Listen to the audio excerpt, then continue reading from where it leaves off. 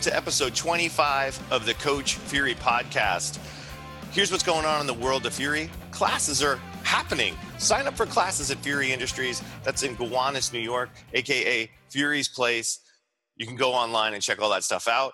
Also, you've heard me on this podcast talk about how I keep my online training limited to a certain amount of people. Well, I have a few spots opened up. So if you want to hop on the online training crew, please, now is the time to hit that up. And also, I do have spots in personal training land, especially in the Brooklyn vicinity. I'm not doing as much in Manhattan anymore. It's all Brooklyn's becoming closer and closer to home, aka in my home. So for all of those things, visit coachfury.com. And you'll also find about my courses. So here's some courses that are coming up. We just taught me and my friend Brian, we just taught an awesome OS course at Crunch at 59th Street. I want to thank them for hosting us and everybody that attended that. It was really fun going through the course. So we're bringing OS Pressing Reset to my buddy Casey Lee's place in Vermont, Parisi The Edge in April. We're also bringing Original Strength Pressing Reset to my buddy Matt Verman's place, Dow Health and Fitness in Austin, Texas in May. And it's not on the site yet, but it's coming up soon. My brother from another, James Newman, is hosting me for Original Strength Pressing Reset in Guilford, Connecticut at his place, Quest Fitness. I'm also super excited to teach the RKC Level 2 is coming up in early May at Catalyst. It's going to be the second annual RKC 2 at Catalyst Sport. There's still some spots opening up for that, but people have been signing up. So those are the courses coming on. If you want to do classes, online training, personal training, or more information on those courses, head over to coachfury.com.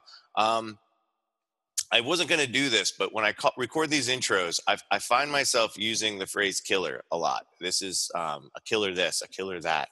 And as a parent of two, and I'm going to get political for a moment right out the intro, I realize every time that phrase comes out of my mouth now, I feel a little bit like shit about it. I'm going to, obviously clearly talking about Florida right now and just in general, there's some weird shit going on. And personally, whether this turns you off of the podcast or not, I actually believe in gun rights to a big degree. I'm kind of over the assault rifle, lack of hunting rifle, for fun rifle, and I'm very much so over large magazine sizes. So I'm going to leave that in. Some people might think like, oh, fuck, I'm done with this podcast after that. But folks, like there's hobbies and there's having fun with stuff. And then there's amendment rights. But, I can't just go out and get a helicopter, even though I'm mentally sound to get a helicopter because the idea of flying seems fun. And I can't drive a race car down the street because it's unsafe. And I don't want to hear bullshit about like drunk driving. Like we've made stricter driving rules. We can't take away cars because people actually need cars to function in daily life for the most part to get from point A to point B.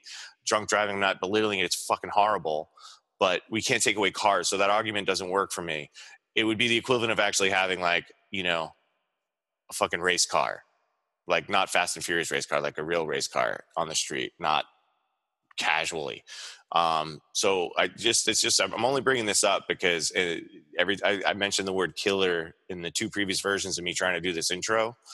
And, I'm going to try my best not to use that phrase as a positive descriptor anymore. Keeping moving forward. Anyway, moving on to the not so deep stuff, although we get into some stuff. So the guest this week is awesome. He's a friend of mine, and you've actually heard his name almost every episode. At the end of almost every episode, I thank Glenn for the artwork, the FTW for the music, and Ridge Carpenter for the Die Mighty logo. Ridge is a buddy and a former neighbor who created the Die Mighty logo. He's also an awesome trainer who we met when he was in Brooklyn. He lives in Seattle now. So I'm very excited for you guys to get to know Ridge. We had a great conversation. Enjoy this episode. Thanks, everyone. Keep a listening. So, Ridge, let's tell everybody how we met, because I remember we met on a subway platform first, right? And then we sure did. We rekindled that subway platform friendship at the dog run. So, but I think totally. If I remember correctly, I think you came up to me first. What was that story? Oh man, yeah, because I was a young trainer. I mean, I still am. Well, youngish, but I was pretty much just starting out. I had just moved out to Brooklyn. I was in Carroll Gardens, and I was up there on the extremely high platform at Smith and Nine Station. And I think I just recognized the patch on your bag. It was from I think you had like a hardstyle kettlebell cert patch on your bag, and I had just seen it on like the internet because hardly knew what anything was back then. And I kind of went, I was like, yeah, it was like, so you've done that. How was it? Which in hindsight is a really funny question to ask, knowing who you are now. And you're like, yeah, it's a good cert, you know, and like, you're like, yeah, you should check it out. And you had to catch a train. I think I might have been going and you were just showing up, or like one of us was leaving and one was just getting there. And you're like, yeah, I'm Coach Fury. You know, check me out on the internet. You might have said like, Google me or something. I was like, yeah, I guess there can only be probably one or maybe two Coach Furies. So I kind of shelved it for there. I was like, I should Google him and see what's going on. And then I think it was like probably a month or two later, right, that I didn't even know that dog park was there. And actually the dog lady took me there. She kept trying to go like that way and that way. And they were like, what do you want that is over here? Every time I walk you, you're trying to drag me farther from our house. And it turned out there was a dog run there. I'm like, oh, that's nuts. And one day we're like, hey, I think I know that guy. Well, quote unquote, no. And pointed you out to test. And I was like, oh yeah, Andy's wearing an RKC shirt. So that's definitely him. And we're like, hey, Coach Fury, I think we talked earlier. And yeah, I definitely Googled you. And how's it going? Yeah, that was... And you darted around it really nicely, Rich. It was the SFG Class 2 patch that I had on, because that is true. I was very excited. I got to assist at a lot of the early Strong First events, especially Class 2 out in Boston. And I remember thinking it was really I've never had somebody randomly come up that way. And again, it wasn't about me versus it was about the patch, but whether it's the RKC or Strong First. Or whatever group, we tend to make these big deals about them. But in the outside world, in population, they're like, they don't really mean anything. So when someone outside recognizes, it's like, I have this, there's a DC hardcore band, Dag Nasty, that's one of my favorite bands. And I had a tattoo on my leg. And whenever you would see somebody with a Dag Nasty tattoo, you'd be like, you know what? Most people don't know what the fuck this is, but we do. And that's cool. And then... yeah, it was really cool that we ran into the dog run, and then you ended up doing your snatch test with me, right? In your yard. In the yard. That was it, in the yard. And then we ended up celebrating like New Year's Eve together. We were like, turned out we were like neighbors from a block over or something. Like literally, if you like went through our block, you lived on the other side of it, if I remember correctly. Yep. And then you and Tess moved out and broke my heart, but you ended up training with with other friends of mine, like Elizabeth and Jeff. You set me right up, with Elizabeth Andrews and Jeff Sokol out here in Seattle, which, that was what brought me into Elite Performance Center, and even some of the work I was doing with Elite Sports and Spine on the clinical side, which was awesome. So how's it been going out there since the move? Because now it's been 2 years? God, almost 3. 3? Yeah, it's been good. It's, I grew up in Seattle, was born here, et cetera, et cetera. But then, I lived out in New York for like 11 years. And so I got back here. I remember going like, oh yeah, I'm going to move back to Seattle where it's cheap. And like, here we go. Like, I'm so tired of the New York grind. And I got back here and it's pretty much as expensive as New York now. Is it really? In a way I was like, damn. But, it's to be back, and it's good to see like, certain familiar places, and kind of it's the pace is a little different, which is nice. Man, I'm dying to get out there. Yeah. Oh man, well we're trying to get you out here. I think we're trying to put together an RKC. Hopefully, I like the sound of that. There's so many cool, you're in this, like there's certain cities and towns that build these hubs where it's not just like a couple of really solid coaches. Like there's a bunch of them, and Seattle's like one of those hub cities where there's just a ton of great people out there. So it was really easy to shoot referrals to people because like there's like a lot of great shops out there. And whereas some of them, and that just you don't have that. Yeah, and that was such a.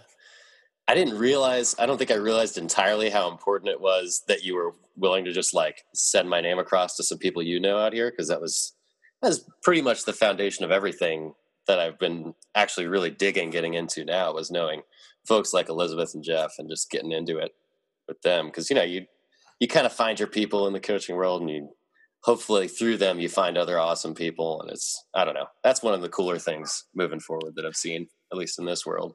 No, I'd agree. I think that's one of the coolest things, especially when you get to go to, when you go to certs and stuff, where you get to travel around, like you move to a state and you meet another gym and you start to see the cultures, and you start to see the people that organically find each other, right? Like we would if we were Totally. skateboarding in high school or into comic books in high school, Yeah. especially back in the day, you just sort of by necessity, it was sort of by necessity, but like you weren't into like whatever this stuff was. So you found all the people into the things and that led you down a deeper path.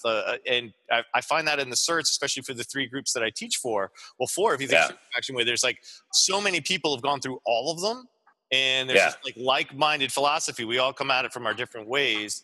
But it gels. And I'll say from seeing your posts, right? Like if we, and training. So, that we have very similar styles in terms of our approach. Totally.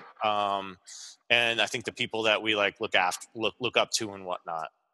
Yeah. And I can kind of transcend a lot of the branding that's kind of getting to be a big thing in the industry right now, right? Like everybody's got like the names and the initials behind their name, but I feel like you spend a few years really like throwing the initials out there and be like, I'm this, and like this certification's who I am. And then, after a while it becomes about who the people are that you interface with everywhere, I don't know. I feel like well, you get me.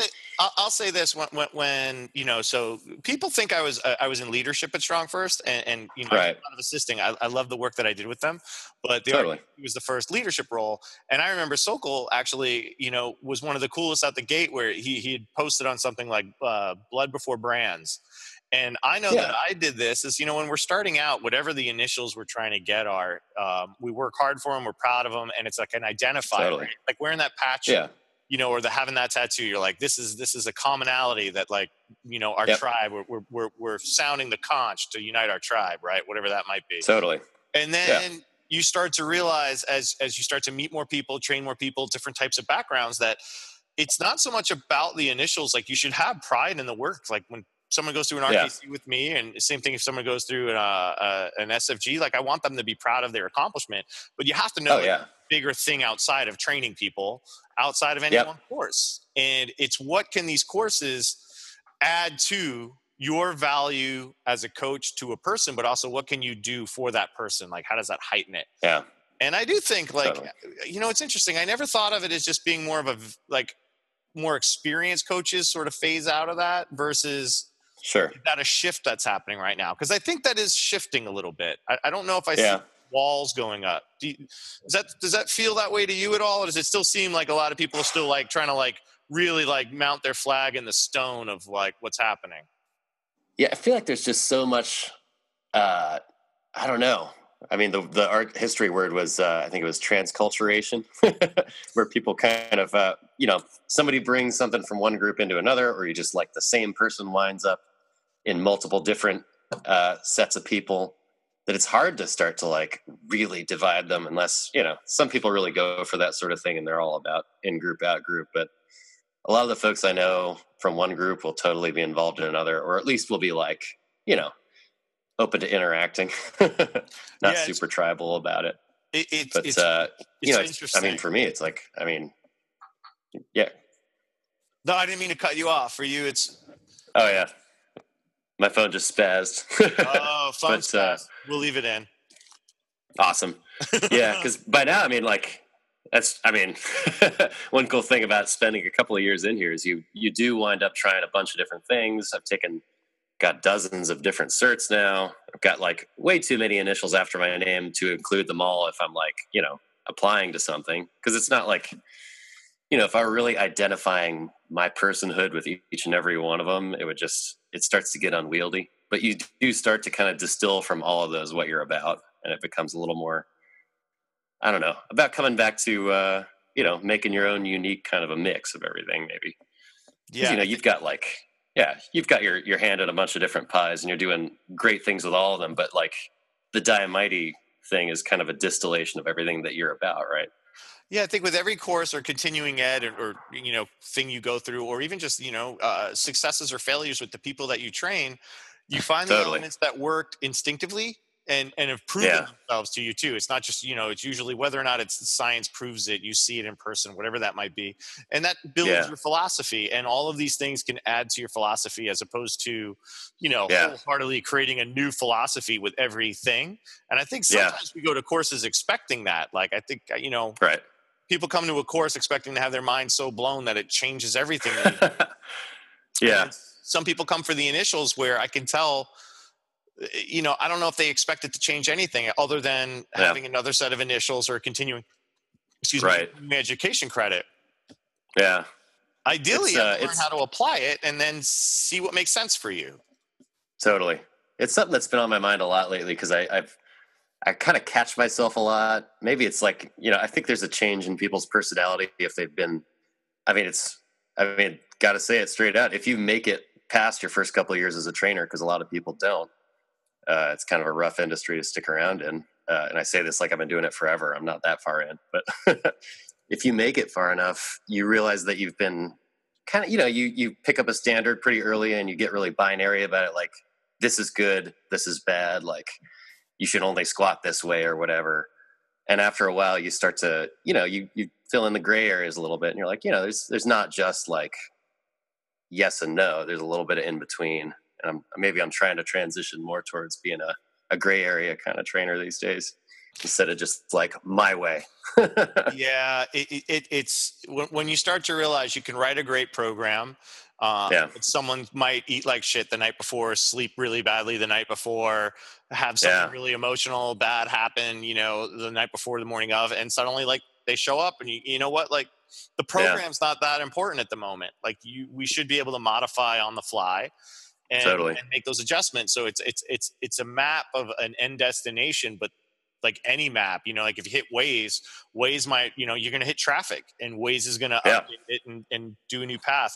But I think one of the things that I know for me, I've gotten way more into rep ranges or, working during a period of time so people can really run their own race based on just how hard it is versus like, this is an actual percentage of your max 1 rep lift. And also again, for anybody that's listening to this podcast, my unless you're competing, my whole mindset of max lifts is sort of like kind of going away. Like I'm just not as interested in it like I used to be. As I've gotten older on it, and also when I'm really starting to assess risk and reward now, not just for older people, but also like things like even younger people should be very mindful of so they're not banged up. We keep seeing people talk about, myself included, about adjusting their training philosophies or how they lift or how hard they push it when they hit their 30s, 40s because of things that have led up to that in their teens and 20s and low 30s. But like if we actually start thinking about that in our 20s, if we're not competing, we're going to have such a more vibrant, longer term, less banged up thing, right? With less limitation. Right. Yeah. I was joking that, depending on where I'm training, I'm at a couple of different places here, but one of my bosses would always joke. He's like, oh, so, I had another person with like a bunch of injuries come in, so I'm sending them to you. Like I've become the injury guy because I found that those are the folks who have actually taught me the most about what kind of a trainer I want to be. Because they, you got to actually think about it and you got to see what is really important and what you should do for them because you can't just screw around. Well, let's talk about that. So for a little bit, when I first started building my business up as a trainer at 5 Points, I started getting clients based on being like a shoulder guy in some way. Mostly, I think between like doing get-ups and Indian clubs. If I go back, I think that's really what the two things, especially the Indian clubs, people would see the Indian clubs and be like, okay, he can help shoulders. What do you think it was that how you were training people that drew the idea of you being the injury guy to you? What do you think it was in your training style?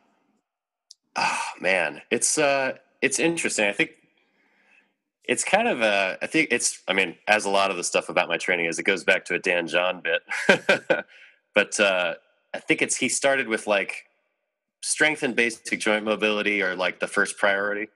And I found that you could apply that to, it's actually funny. I find that it's very similar applying it to athletes or to people who are kind of busted up, because in either case, like they can't afford to get hurt, but you still need to look for improvement. Like you can't just have stasis. And I think a lot of folks in the general population might take that for granted because they're perfectly okay with stasis. Like they're, somebody who's working 40 hours a week is not necessarily coming to a group fitness class going like, all right, I'm going to PR my whatever the AMRAP burpees they have at the end of the day. They're more just like, oh, this is the thing that I've got scheduled for this hour and I come in and sweat a little bit. But, I've especially had a bunch of people lately. One of them, she's it's like she's got Hashimoto's disorder. She's got like she's got a degenerative disc thing going on her lower back. She's got this patchwork of injuries, but we were able to make a huge amount of progress just by working with things like reflexive stability and things like just basic strength. It's the same sort of thing I would do to anybody, but it works well when somebody's willing to take part in the process. So I guess that's a roundabout way of saying, I guess people were just noticing that I'm willing to train somebody for strength, but still make sure that they're doing it, I don't know, with integrity. Yeah, no, with structural integrity. I think more and more when I hear things that people are struggling with or succeeding at, it comes down to, as a coach or as a business, setting their right expectations and that dialogue open. And I think it sounds like what you explained is like, you're just, when someone's coming to you with their issues, you're setting an expectation pretty early on that, a good level of not only results are going to come from, but trust, right? Because you need both. Because if they're not trusting in you, they're not going to try as hard. But that's interesting. I never really think of it as stasis. Like, I think that's something that I've actually been struggling with. Like, you mentioned Hashimoto, so I'm on the other end of that with Graves' disease now. And hormonally, I just, especially in the last like month, I feel like I've been getting my ass kicked by it. Meaning, I'll feel sluggish out of nowhere. It's like a different type of sluggish. It's like my brain just wants to sleep for 10 minutes. It feels like it wants to sleep for a long time, but it'll be 10 minutes. And I've been very prone to cramping, like feet, lats, wonderful diaphragmatic, like spasm cramps, which are, wonderful when those happen. And I can see that I'm getting stronger and stuff, but I can't, like, I find this like little limitation that there's a certain point where I have to watch out, like, to use Dan John's, terms of like a state of arousal, that if I'm too amped up, it tends to trigger some of the bad symptoms where, finding this line where it's like, how can I still get stronger and create a stimulus versus it's very weird, not pushing myself far into another threshold where maybe the triggers are going to start to come back, or I'm going to start to cramp up, or the next morning the cramps are going to be worse. It's really weird. And for those that folks are listening, like, I'm doing stuff about it. I don't want anybody to think I'm just being, like, hey, I'm super freaking crampy right now. That's great. I'm taking action steps from it, but it's just interesting that I think if someone came to me, if I went to somebody like you as a non-trainer, if I wasn't a trainer, with the things that I'm going with, I would imagine how you're dealing with this woman is you'd set an expectation that, okay, you kind of understand what I'm going through. And we're going to be very careful about it, but we're also going to do awesome shit together. Versus, I think sometimes we get too standoffish and too scared. And I understand where that comes from. And I think sometimes I border towards that. Or we just ignore it and be like, go heavier. And I think there is that thing like, coaches can get almost lazy in trying to motivate people to go heavier. Because it is an exciting motivator. Oh yeah, that's cool. Hey, let me ask you this, and if you're comfortable answering this, you mentioned, because this strikes home with me as well. You mentioned, being a relatively new trainer, and I don't think you're that new anymore. I mean, I've known you for 4 years now. So how long? Yeah, I think I'm like 5-ish years in now. It's like half a decade. You're good. Yeah, the statistic everyone always gives, though, right, is I think it's the average career of a trainer is 2 years, maybe a little more. I think it was 3 when I started almost ago, and it's 2 now. I think it's, so say 2 to 3 years. Now, let me ask you this, because this is something I'm dealing with. How do you feel your business is perpetually on the up and up, or do you find it to be more of a roller coaster?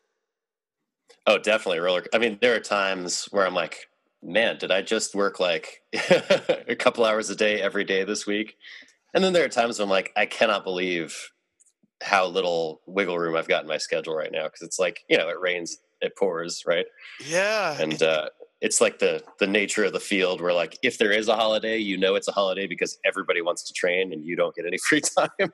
Yeah, that's true. That kind of thing. I know, and I'm bringing this up because for myself right now, I've gone through a big transition. It's almost a year, like March 15th will be a year since I left MFF. So I've been pretty much, self-employed for a year, and I've had some really good months. And I'm not going to lie for everybody. Like, sometimes it looks like I'm like Ric Flair, traveling around the world and stuff. But man, I've been having a hard time because with every step you make as a trainer, like it's this great profession where you can pretty much show up anywhere and start training people. You know, if you're good, I'm fortunate that I have a good reputation. I know a lot of cool people that I can find work. Now, mind you, as an independent, like I've never been trying to pull people out of the gyms I've worked for. So I feel like I'm on this perpetual reinvention. And I got to admit, I'm feeling that hard these last 3 months of now I'm finally teaching classes in my, basically in my living room, trying to build up like a proper membership for the first time of my awesome versus having independent clients. But again, you mentioned having 1 to 2 sessions a week. There's like days right now, early mode, where I have like one class with one person, and then tomorrow I'm going to have like a pretty crammed day, but I don't have that enough days yet. So it's just, I think it's good for other coaches to be aware of that. Like, I think we can all crush ourselves to make a ton of money and then really feel beat up and overwhelmed. And I think that's part of what drives people out, is you realize your own training, your own personal life, your own family life takes a huge, like not even back seat. You're like the fold up seat in the back of the minivan, like as far back as it can be. And whenever I take time to be more with my kids and with my wife, like financially, like I get hit, and I'm just trying to find that balance. Have you found for those of us in these positions, have you found any strategies that have helped you sort of balance out your business model, or is it all just sort of like the random nature of people that have money going on vacations and stuff? That's the hard thing. Is it like, I'm sure you felt the same thing. There are like seasons to it. And you actually, for you, you came from an advertising background, right? So you went from like this industry's flowing with money into the fitness industry. That's like, oh my gosh, like you got to kind of scratch at it a little bit to make it happen. And, I've majored in illustration, as you know, and I finished art school. I'm like, oh man, illustration is not your regular old 9 to 5, or I'm going to need another job. And like an idiot, I'm like, well, what else do I like doing? I'll go into training. And I remember once looking at an article of like the 5 lowest paying jobs in the country, and it was like arts degrees and like, athletic training. I was like, oh God, that hurts. But, at the same time, like starting out, God, when I was training in Brooklyn, I think I probably had more hours weekly than I do now. It's just, you don't make as much when you're new. Yeah. Back then I was just kind of following where my new clients would take me, right? Like I started with, I think you might have met John one of these days, one of my original guys from the gym in Park Slope. And he was like, he came in, he's like, look, I want to do this, this, and this. I want to, accomplish these goals. And I want to come in 4 days a week.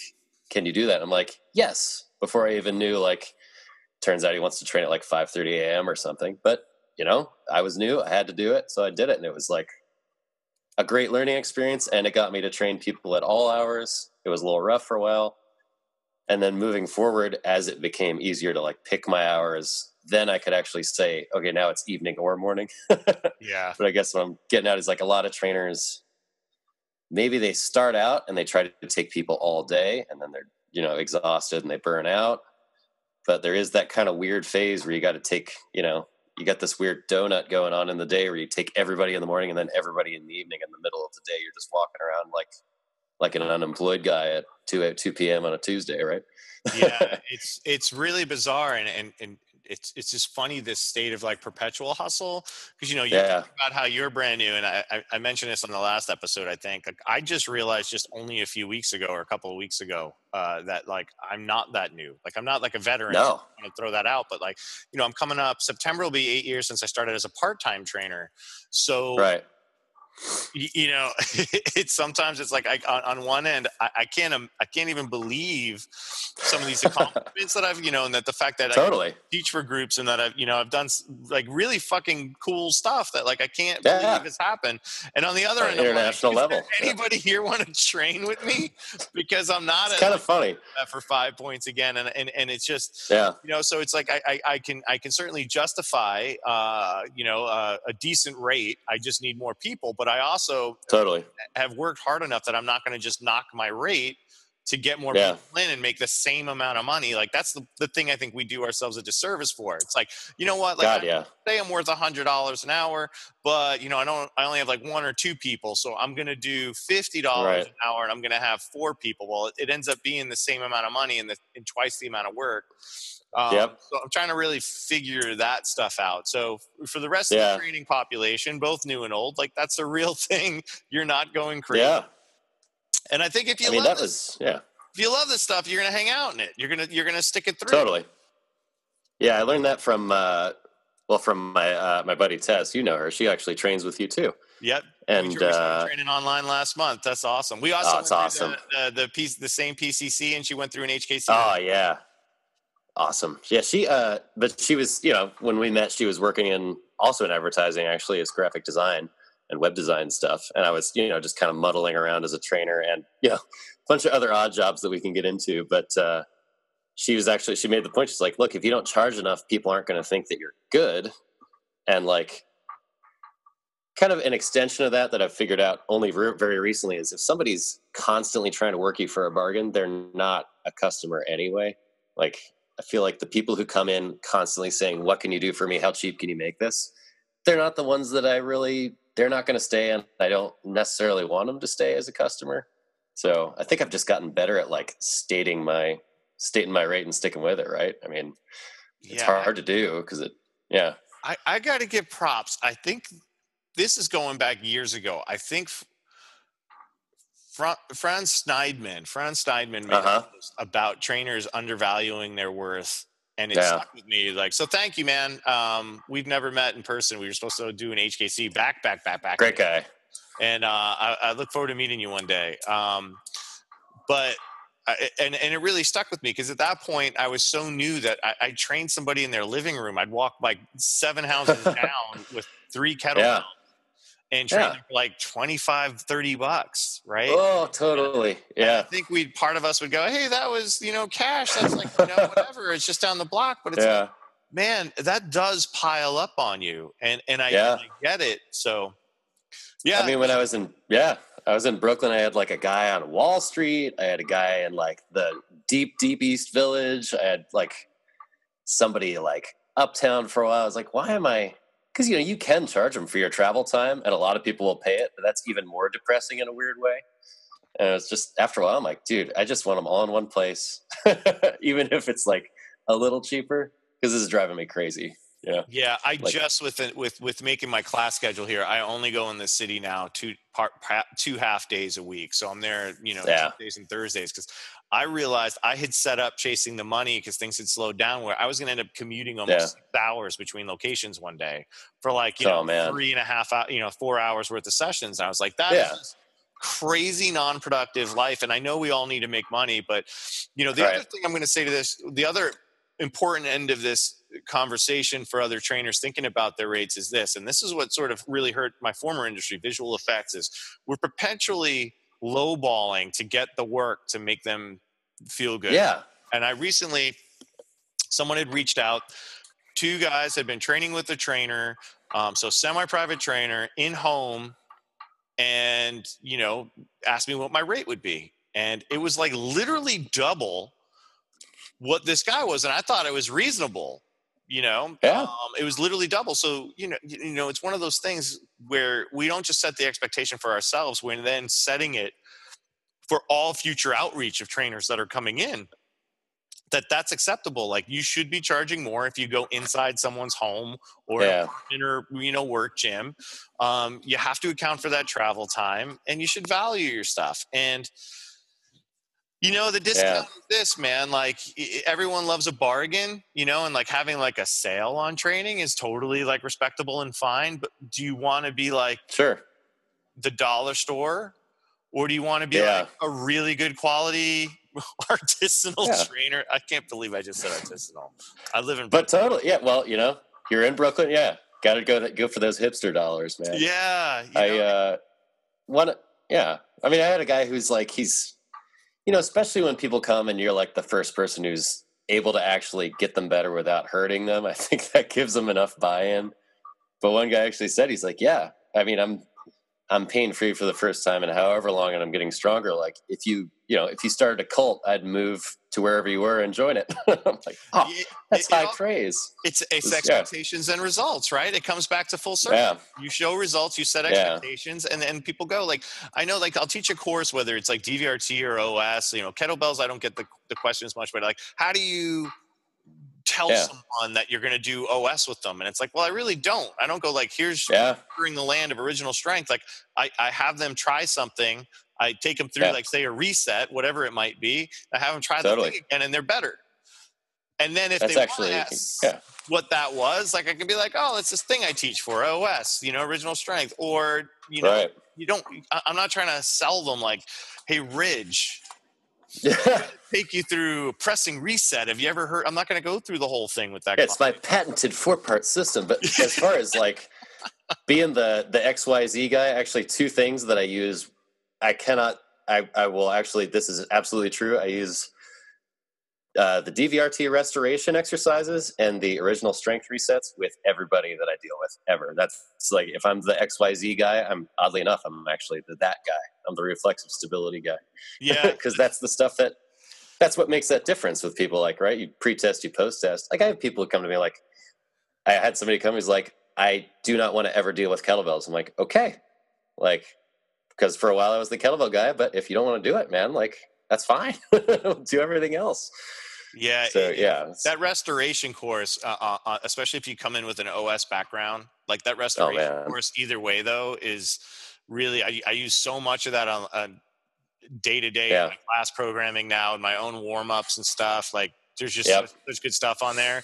And then certainly having an OS background going in, it does bridge a beautiful gap between the developmental sequence and then, what DVRT is and how wide, of a scope that it can offer. And then also right in the kettlebell land or barbell land. It's such an awesome course. It's funny. I got to get even more of those exercises on my online library now that I'm thinking about it. And you're absolutely right. You don't have to tell them like, we're going to do a restoration exercise for your reflexive stability. You're just like, put the bag here, pull on it, like put your leg there, and make sure not to like screw it up or whatever. But it's not like you need to like write them a thesis on it if you're going to have somebody do it. It's super true. I love the simplicity.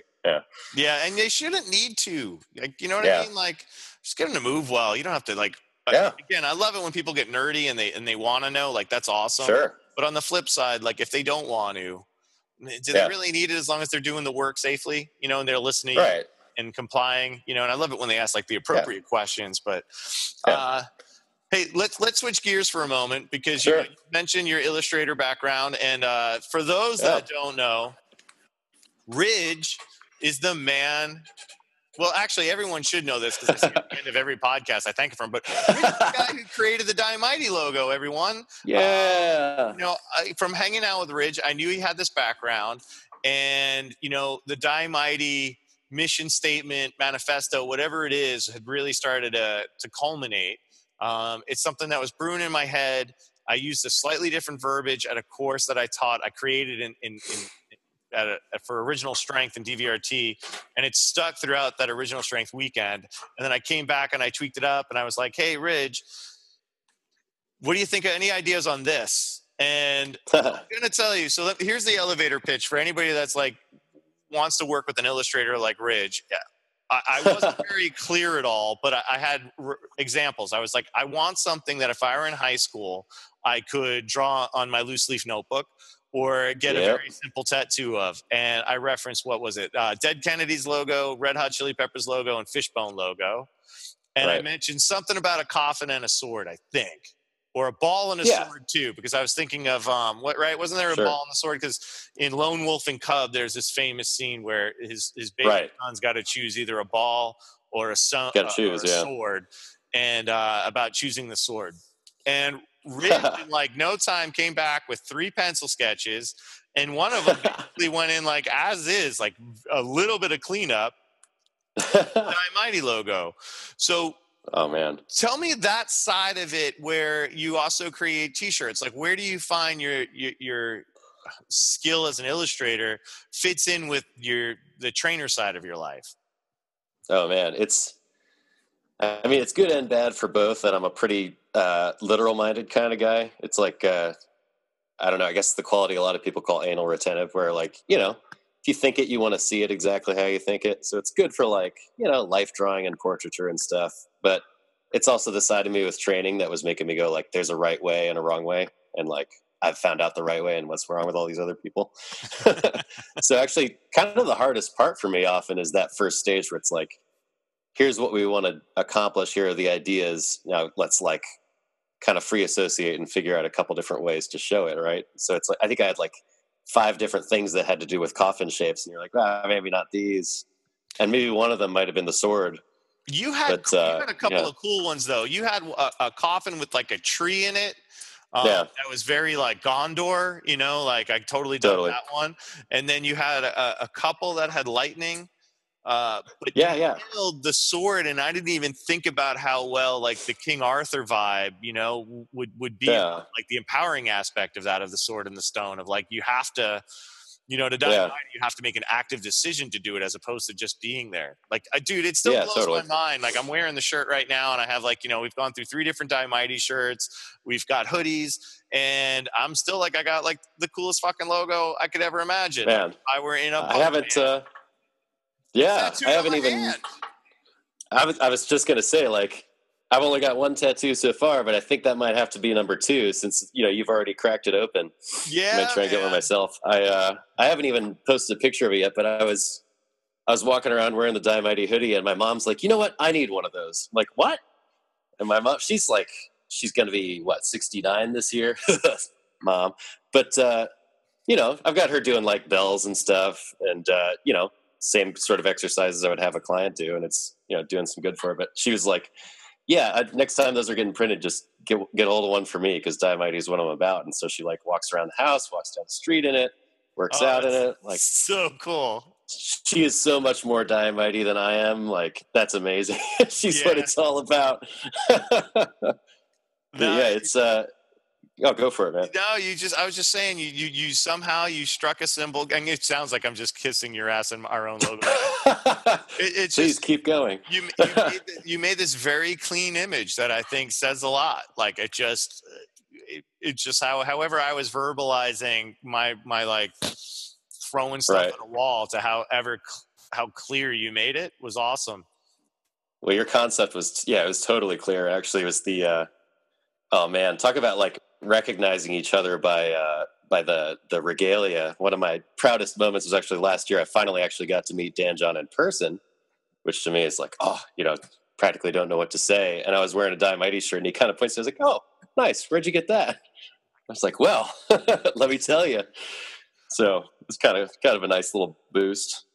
Yeah, because I heard this later, but what is Dan's got his own version of the thing. I think it's "live long, drop dead" is a phrase. Yeah. Which again is so good. I actually just I love that.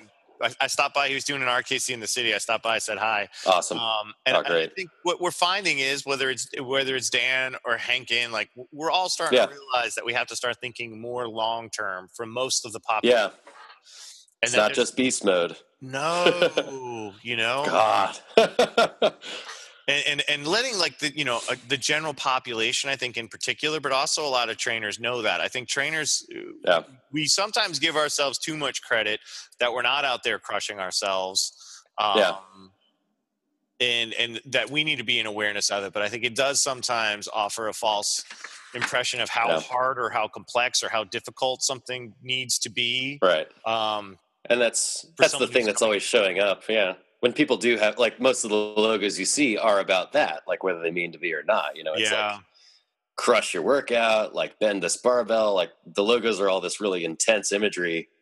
And I think it freaks people out. Like I was talking to Tess about this the other day, and she's got her own awesome kind of training studio going on. She says a lot of the people that come to her, they're like, she's like, why here? Why are you with me? And they're like, you're not scary.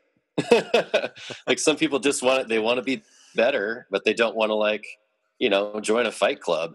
So I think your whole deal kind of encapsulates that really well. Like it is, it's about going out and doing your best, but it's not about, I don't know, being a secret, Soviet like elite soldier when you're not at your day job. Well, it comes out like defining what's your best. Is it's about to being your best within the gym, or is it about being the best in your life with your family, whatever activities you're doing, like whatever you want to do. And I think that gets lost, where it comes about like, I'm going to go crush the gym and then I might be wiped out, whatever, doing something else, versus like we should be fueling those other activities as opposed to being the sole activity. And I think I know I got lost in that, the more, especially so like a couple of years where I was doing a lot more barbell lifting and really trying to chase some numbers. And I know like that became, I wasn't doing CrossFit, but it became my idea of a sport, even though I wasn't competing. I was competing with myself. And I know like, skateboarding went away during that time. I did much less Muay Thai during that time. And I'm like, shit, like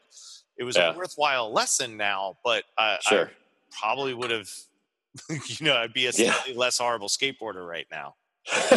Because I guess what I'm always shooting for, and even in like, you mentioned the stuff, like I've got a couple of t-shirts out there. I think it's just a Spreadshirt shop, but I think what I'm always trying to do with it is just make it more about having a little bit of fun, right? I'm like, most of the shirts that I've got out started as just like a thing that I would draw on the whiteboard along with the workout for the class I was teaching.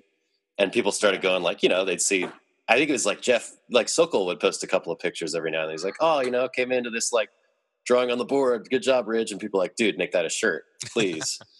And I got like 50 Facebook friends just off of him mentioning it. I'm like, okay.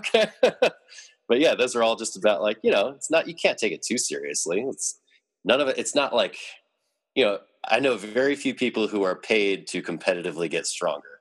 I'll put it that way. But, like it's gotta be fun and it's gotta be about improving people. I learned a heck of a lot about what strong actually means from the people that I deal with who are kind of busted up, I had that same woman I was talking about earlier, she blew my mind. She's like, look, I'm so happy that now I can pick up my laundry basket instead of having to slide it on the floor. I'm like, are you kidding?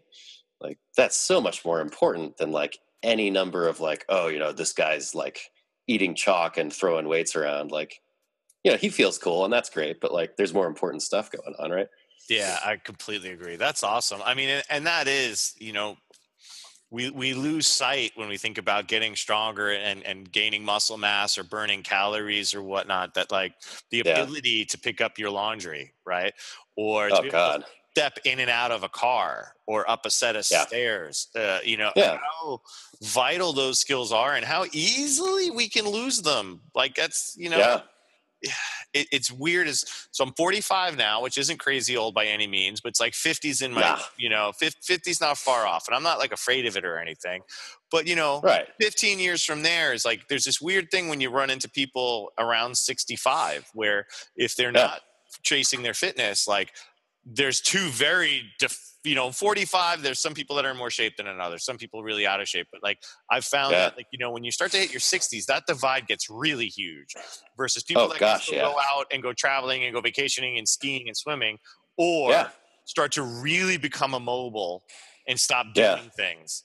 And I can see that down the line now. And I think we lose sight of how we're not meant to just fall apart like that, but we have to be proactive in being active to stay that off.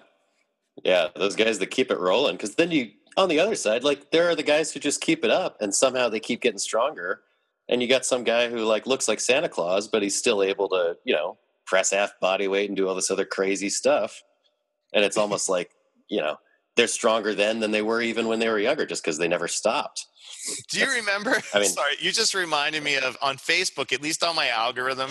This is going back like 3 years ago. They kept showing that one dude with the old guy with the white long beard who was like shredded jacked, and he was like selling some like human growth hormone. Yeah. Remember that guy? Yes. Yeah, it was it Dr. Life or whatever? I don't even know what his name was, but there was some like, it's like, men over 50, like come to us. And we'll like, it was basically just, it all breaks down to like, we'll get you some testosterone. I'm not going to lie, with all this hormone stuff I'm going through, one day when they're like, hey, man, you're going to need some supplemental test. I'm going to be like, you could be like, let's see where this goes. Here we go. Right? Right. Well, that was a funny, it was super instructive working in Brooklyn, actually. That was one very eye-opening experience, was at that gym in Brooklyn. there were so many dudes there who were like somehow these like union working class guys who must have spent half their paychecks on steroids, because there were like a dozen guys in there who were totally straightforward about what they were using. And they would still be like, man, Ridge, you're stronger than you look. I'm like, yeah, it's like, if you just lift some weights and like have a little fun and don't make this about like, you know, trying to bust yourself up just for a look, you know, get some work done. I don't know how people afford that. Like, I don't know how it's nuts. You could stay on top of that. Now, mind you, if someone wants to sponsor me, I'm kidding. Right? Listeners, I'm half kidding. Before the emails start flooding in, everybody's already starting to type it out. I know a guy for a deal. A year from now, I sound very on this podcast, but I don't know how people kind of really can support that as a consistent thing. But it is interesting, because I've been to the gym that you're talking about, and I've seen people as a member. Yeah. And, you know, on one end of this functional fitness thing that we're probably a part of the ride. Yeah. You know, we tend not to be the biggest dudes, but we move really well. On the flip side of that, you'll see, and we do, you know, everything we all talk about, the compound lifts, we move well, core stability, blah, blah, blah, blah, blah, right? And then you see the guys that have spent 3 hours on their legs only in one day. And, you know, however they're getting through it, they in some ways look just as good, if not way better to the public eye, in terms of how jacked they are, because they're, you know, mind you, long-term, how banged up it was. But I found that really rewarding, going back to seeing that, as an eye opener, because we can get very high and mighty looking down on people that lift like that. We know it's not ideal. We know the pitfalls of it, but we're also like, they have their version of solid results. It's kind of what they're looking for. And there are plenty of like, I'm like, I want my arms to be bigger, man. I do a little bit of that every now and then too. Well, I got to make it work. Yeah, I wanted to say, so like one of the things that I love when you post your workout stuff is Ridge is a very good example of sticking with, I mean, you do other stuff, clearly, you've mentioned it, but like with kettlebell training, where you are very strong. You work, you know, in a kettlebell cert, whatever group, we're generally working with 20 bells if you're at, you know, Ridge's size. And Ridge is doing complexes with double 32s. And that is strong, man. 32Ks, folks, that's like around 70 pounds each kettlebell, right? So imagine 140 pounds swinging, cleaning, pressing. Do you think you're still enjoying the what the hell effect? Or do you think, because I think on the higher end kettlebells, sometimes that wall does hit, or do you think it's just a patience game still? Oh, man. For me, it was a huge patience game, because when I did level 1, it's over 3 years ago now. I remember thinking afterward, like, dude, my shoulders are made of glass. Like, all this overhead pressing, I'm not ready. Because, like, for years, you know, like everybody else, I started with, you know, nonsense workouts from bodybuilding magazines. And, you know, military pressing with dumbbells from a bodybuilding magazine is not nearly the same as pressing a kettlebell from below your collarbone strict every single time. It's just, and it took me a couple of years to even be comfortable doing multiple solid work sets with that test size bell with a 24. And then, like, I had, you know, like they say, you got to regress to progress, right? And it drove me crazy, because I felt like I had to shrink for a little bit just to make it work. Because even, like, you know, it's surprising where you can be fragile, and it kind of finds those spots really quickly. That might be a benefit of functional training in general. It's just that you find your gaps sooner, right? Like, you know, I think you still got the same gaps. That's a really good way to put it, is they make them more apparent. Yeah, because, you know, I could have gone on bodybuilding for like the rest of my life, and then the gaps would have all leapt out at me when I turned 40, and it would have been the worst thing in the world. But, you know, these guys, I find it every now and then. I'm like, oh, you know, I'm on the tall side, so I should watch out for my low back, especially on all the hinge moves, and it makes me super strict. And then I go after a short person, like, why are you hinging so early? You're going to hurt yourself on the swing. And they're like, what are you talking about? But, you know, it helps to have perspective. Yeah. And then, it's, as far as I'm concerned, there's a bit of a waiting game. I'm not by any stretch I don't think I'm a naturally athletic person. I was that, like, you know, kind of the typical last kid picked on the team when I was a kid, you know, majored in illustration. Yeah, right. And it was, it took forever. Like, all my physical assets for a while just boiled down to, like, you know, I was pretty bendy. I did a little bit of martial arts when I was younger. So, my reflexive stability was on point. But beyond that, like strength took a long time. I feel like with kettlebells, people, and I don't know if it's all because we've just gotten such bigger bells on the, on the high end above the 160 range, but also we have a lot of those in between sizes now where there's this rush. Yeah. Instead of like really, really, really owning a weight of trying to like perpetually edge up as opposed to like ownership. So that's what I like when I see your training. I know when you're doing those 32s, you're putting your work in. Yeah, like the only reason I even have 36s too is like, I was like, I was talking to you once. And I was like, I'm trying to like get my press up. I can do this many with a 32. They feel pretty light now, but the 40 is just not happening. I can stack these bells. And you're like, look, stop stacking them. You're going to have to actually buy 36s. Yeah. Or this ain't going to go anywhere. You got to actually put some reps in under the 36s. So it's, it's kind of a nice thing about the bells is there's those big jumps and you can't just screw around. Like I think again, a Dan John thing where like, if you go into the gym and one day you've got like a 30-pound dumbbell and the next day it's the 32.5-pound dumbbell and you lift it slightly less cleanly and you're like, but that's improvement, Yeah. Or, you go in and slap a couple of 2.5-pound plates on your deadlift and you PR it again. Like it's not the same. Yeah. When you go up from a 32 through a 36, like you definitely feel that 9-pound difference. Man. It's totally gnarly. Hey, so we've been going for a long time, but I wanted to ask you about one more thing, and we're gonna have to get you on again because I had like Dungeons and Dragons questions and stuff. Ridge is a playing guy, but one of the things that I didn't realize until we were getting ready to hop on this about Ridge is Ridge has done time as a model, and a common that's come up on this podcast, and not as a fitness model, like as a model, is how through social media, a lot of fitness people are selling themselves as almost a model who happens to sell a fitness product versus a fitness trainer that happens to look good, in the photos or providing content. Totally. Something if anybody listen to Artemis in particular, but it's been a theme on several episodes of the show. So what do you think you could give as advice?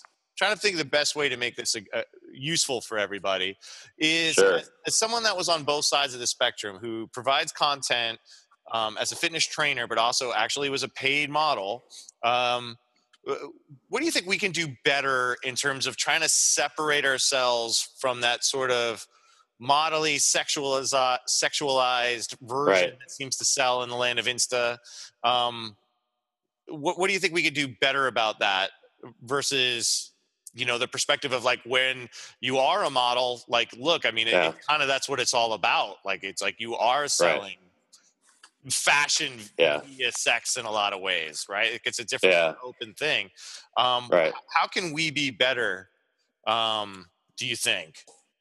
Man, I was just thinking about it because that's one thing that struck me pretty quickly in the whole modeling thing. Like I only got into it because so many people were telling me to. Like I've never been good at thinking of myself that way. Like, I'd be so good at this, that sort of thing. It was more, I think it's a thing that happens to everybody in their early 20s where everybody's saying you should do this, you should do that. And whatever it is, you just do it because it's, like people are telling me to, it must be the right thing. But I figured out real fast that no matter how on top of it you are, especially in things like appearance, like there's always somebody who looks better, and B, there's always going to be somebody who disagrees with you and says, no, you don't have anything going on. And so I think that helped me kind of stop chasing kind of immaterial goals like that, where the goalpost just has a way of moving. Mm-hmm. And as far as like the fitness industry goes, it's huge. It's an issue. I think the more people know about what it takes to get to that state that they're seeing on these like marketing materials, the better. Because I don't think people realize how much work goes in behind the scenes. Because it's like so-and-so has ripped abs, and yes, some people are just naturally like that, or just like have always been that way or whatever. But other people are working really hard. I remember overhearing another guy at a casting for some fashion shoot. He was advising a couple of younger models, which is always kind of funny, on how to cut for a shoot and like get your abs out there. And he was like, okay, so you got to like go to the drugstore and get a diuretic, a pill, that's going to make you like shed water out of your system really quickly. You guys can figure out how that happens. And you take it for a day and you drink a ton of water. And then the next day you take it, but you don't drink any water. And then the day of the shoot, you're going to be so shredded. And like, I'm listening, like, I wonder what that's going to do to their kidneys, especially when you do that every single shoot you have. And I also wonder how much this would change the marketing landscape if more people knew how much work had to go into this sort of thing. I feel like there's more awareness now, but I think it would still help if we had more. Because every now and then, you see the thing like, if you want your body fat to be this percent, this is what you're going to have to do. You're going to have to give up social engagement where there's food. You're going to have to stop drinking entirely. You're going to have to do everything you can to sleep as much as you can and keep your stress level low. And I'm not sure if people know that, because the message that they're getting, right, is just like, buy my thing and you'll look like this. I feel like, it's easy to say that more knowledge is key, even though like we've never had more access to knowledge. We're still having trouble with this, but yeah, understanding maybe. Point, Ridge. I think that's a really great point. I think, especially when you look at, we have a different type of diesel dude, like in Hollywood too, right now, where I don't, people aren't counting. Like, I think more people are probably still using steroids than people want to mention. Oh yeah. And it becomes this false thing where it's like, clearly you have like, like Stallone and Schwarzenegger on the other end, but man, there's a whole lot of people that don't look quite as jacked as that are supplementing. And it's just pretty clear. And I'm not going to out them on the show or anything, because I don't know for sure, but like we know. Yeah. It's like a certain size. Well, somebody asked one of them in an interview, and I was so glad he was so straightforward. They were like, for your role as so-and-so, did you take performance-enhancing drugs? And he actually said, like, no, I took fucking Smarties. What do you think? Like, yes, of course. Because it's, if you know anything about it at all, it's like a biological impossibility that these guys are going from shooting like, some regular Joe Schmo movie, and then a couple months later, they put on like 40 pounds and they throw on a cape, and all of a sudden they've just got muscles everywhere. Like, some people work their whole lives for that. I think it's the same thing. There's also this impression that you can work out 3 times a day, eat your chicken and broccoli, still have a social life. Like, when you see these actors, like, out of premiere, like, oh, look, they're just casually drinking like they do in the romantic romantic movies. Like, having this guy just like, nope, that shit ain't happening. Yeah. And you got to remember, like, if somebody's whole full-time job is to look like that, it's just like when people are hurting in training. I always tell them, like, are you paid to train? Then why are you letting it hurt you? That kind of thing. Or like, if you're paid to look good, yes, suffer all you want to do it. But like, it's not your job. Like, and you're going through all this, like, you're hurting yourself. You're doing all this. You're eating foods you hate.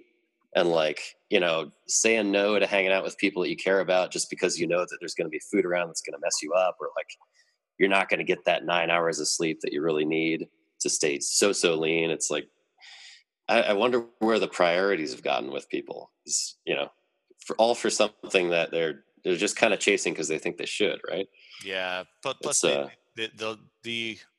we all have such access now to like photo touching and retouching things too. Yeah. So like, there's that whole other layer. And I know from visual effects, like I have like, literally worked on millions and millions of dollars worth of commercials where like we, retouched everything, just over the years. And it's kind of crazy, but it's also, I do want to point out, cause people always like to say like, well, if I was getting paid to work out, it would be easy. And I actually think for those men and women, I think it's actually incredibly hard to be that disciplined. Like, oh man, whether or not they're supplementing, I don't want to take anything away from their things. I think, it'd be great if everybody were open about all this stuff. I don't want to take away their hard work. For anybody in the listeners, I don't want to think that's where it's coming from. I think that's actually like really hard when you just want to eat fucking donuts, but you're going to have to be, basically. I think Chris Hemsworth's trainer said when he was getting ready for Thor, he was actually eating like 30 something times a day. Like, not a ton at a time, but you got to eat all the time. It's got to be exactly the right stuff. And, that just sucks after a while. That's not fun. Like I haven't really dove too far into like the pre-prep meal kind of thing, because I tried it for a bit. I was like, I hate this. Like, I'd just as soon be slightly less lean than I want to be and be on point 80% of the time with what I'm eating and like have a life. Because my clients all come to me, and that's another, again, sorry, Dan John again, but he was talking last time about there's this attitude people get into where they hear a word and they think it only has one meaning. Whereas there are a lot of words with many, many shades of meaning that we know because we work in the industry, but these people coming to us don't know. So they come in and we talk about strength training and nutrition, and people hear like death march workouts and rabbit food, and you have to snap them out of that so that they know there's something else to it, and that it's not just going straight to 11 on the dial with both of those processes. Because like this, the training I do with people that works is not really all that intense. Like we get some good lifting done, but like, it's not like it's anybody who's gone through like any of the certs these days with a physical testing component knows that's much harder than anything that I'm going to have my people do. Like nobody's taking the snatch test. Nobody's doing any really crazy workouts. It's just, it's enough to get it done, and then little enough that it's not going to ruin their life. Yeah. And food wise, I'm like, look, man, some part of you knows what you should be doing food wise. And it's not that you should be torturing yourself. Like, right. It's true. Not some way of, it's finding like a way to fitness, better phrasing, to make fitness a part of your life while also allowing yourself to have the life. Right. Yeah. Well, and it's also being accountable to the excuses we can make on either end of that for, going to in one direction or not in the other. Yeah, man, totally. I really like what you brought up on that. I think that's cool for people to hear, because I don't think, the perception versus the reality is really skewed on that. Totally. Dude, we've been talking for a while. So we're going to wrap this up. I'll have to bring you back on. So first and foremost, thank you so much for coming on and being a friend. And I love that we get to still keep in touch. And the Die Mighty logo, best ever, tattooed on my hand. And you're tattooed in my heart forever, Ridge. For the listeners, likewise, man. where can they find you if they want to find out more about you or hit you up for training in Seattle? What's the best way for them to look you up? Awesome. So, the two web presences, which if they look a little squirrely, it's because I just switched web hosts finally, and I've been redesigning my sites, but they are up as of like today, thank goodness. Training, you can find me at ridgestrength.com. Pretty simple. Just, Ridge, I always tell people it's like fridge with no F. It's pretty easy to figure out. ridgestrength.com and ridgecarpenterart.com if you're looking at visual arts, illustration, anything like that. Those will find me. And, it's the good thing about having a weird name is it's pretty easy to look you up social media wise. So if you're looking for me on the old Insta or Facebook, I'm around fairly often, and there's only so many Ridge Carpenters in the world, more than you would think. Really? Yeah. Well, I got a cousin who goes by Ridge, cause Ridgeway is her middle name. Okay. Hopefully I'm not outing her, but she works in magazines, so her name's everywhere anyway. And then I actually got invited to a Facebook group called My Name is Ridge, and had my mind blown because there are like 50 Ridges in the group, including at least one that has my same first and last name that I don't know anything about. You're the only Ridge. So that was kind of nuts. Thank goodness. Let's try to keep it that way. I gotta keep my brand alive. But I will not friend another Ridge on social media.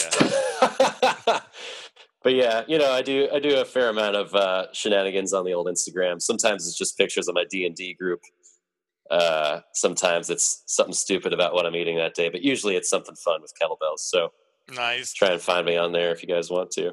All right. Well, you mentioned it, so I got to ask real quick. So I think thanks to Stranger Things, I need to officially properly learn how to play Dungeons and Dragons. What edition should I start with? I think the latest one is 5th edition, and I found it to be extremely user-friendly. I'm really pissed off, frankly, that I didn't start this earlier because I love it. My brothers and I and our cousin have a campaign going. We got another one that we just started with some other friends, and it's really just a matter of finding time to get the group together. But it is a total blast, and we're all missing like that kind of free association, kind of ideative playtime. So the more of that you can do, the better. It's like OS for your brain, not your body it's brain. So cool. I never properly learned how to play as a kid. I played a little bit with my cousins and some friends, but never properly learned how to play. And now my kids are about it, and they're really into Percy Jackson and all that stuff, and through Stranger Things, Totally. Dungeons and Dragons. So, all right, I'm going to go pick up 5th edition. I think nobody out there tell my kids, but I smell holiday gifts coming down. Oh, dude, yeah. You guys are going to have so much fun. It's just, and it's social too. It's not, I feel like a lot of entertainment these days is very asocial. Not that sounded super judgy, but you know, like you got to get together and interact a little bit. So totally, man. And thank you so much for having me on. This is amazing. Dude, thank you so much for coming on. Hey, Ridge, you get to say it. Can you tell the listeners to die mighty? Oh, fuck yeah. Oh, you guys, stay awesome, die mighty. Thanks so much for listening. And, man, thank you for getting me into all this, dude. Thanks for everything from the subway platform onward. Oh, dude, thank you so much, Ridge. Would not have gone without you. Folks, if you randomly want to go say hi to somebody you see on the street or on the subway, be respectful and be polite about it. But like, you never know, like that might be. And I'm very grateful for Ridge being bold enough to like say, hey, because he recognized the Strong First logo on my backpack. I think that's right? Cool. And I'm super stoked on that. And you know, again, it's you never know what doors are going to be open, but you have to like step through them. As long as they're not super creepy, to make headway. So, dude, thank you for making that step and just being a friend. You know, I miss having you around here, but we'll find a way to get my ass out there. And or mine out there. Yeah, please. And everybody, thank you so much for listening. This is episode 25. So 25 of these plus the Films of Fury episode for Stranger Things. And I promise you, we're going to have more Films of Fury episodes as well. Just thank you all for listening. It's amazing. So if you want to support this podcast, head on over to patreon.com, patreon.com/Coach Fury Podcast, and you can become a patron. Like literally, if you donate $1 a month or $1 an episode, it will go a long way to help me get some additional gear, microphones, support the show, spend some time with the kids. It'll help me from having to maybe make another train ride into the city. I don't know. But first and foremost, I want some microphones and a mixer so I can travel with this thing when I go to teach. This podcast has become a really important part of my life that I love dearly. And thank you to James, Victor, and fucking Julian for being the Patreon so far. Man, that took me a while. It's been a long day. Julian was the alpha Patreon. But please, patron. So donate there. Also, if you're interested in training with me, whether it's online, in person, taking classes, or taking a course, all my shit is on CoachFury.com. There's a lot happening. Hopefully I'll end up in Seattle soon. But hook me up over there. Let's do something together. And again, it's cool getting to say it because I'm seeing his face right now through the conference. But Rich, thank you for the Die Mighty logo in person, sort of. Oh man, yes, in person-ish. The FTW for the metal music, and Glenn Urieta, who will at this point will have done 25 individual Godzilla, Kaiju, Transformers, Iron Maiden pictures, which is I love those. Insane. So thank you, Glenn. And for all of the listeners, we're well over 5,000 listens at this point. This has been the most consistent output of any sort of content I've ever done. And just thank you for being a part of this podcast. Please subscribe, rate, review if you haven't yet. It's great to know that you're out there. And until next week, goodbye. The Coach Fury podcast is created, owned, and produced by yours truly, Steve Coach Fury Holliner for Fury Industries, LLC. Music provided by the FTW. Visit the ftw.nyc.com for band, album, tour, and merchandise information. And the artwork is created by Glenn Urieta. Visit glennurieta.com. That's GLENNURIETA. Or on Instagram @Glenn Urieta. Thanks, everyone.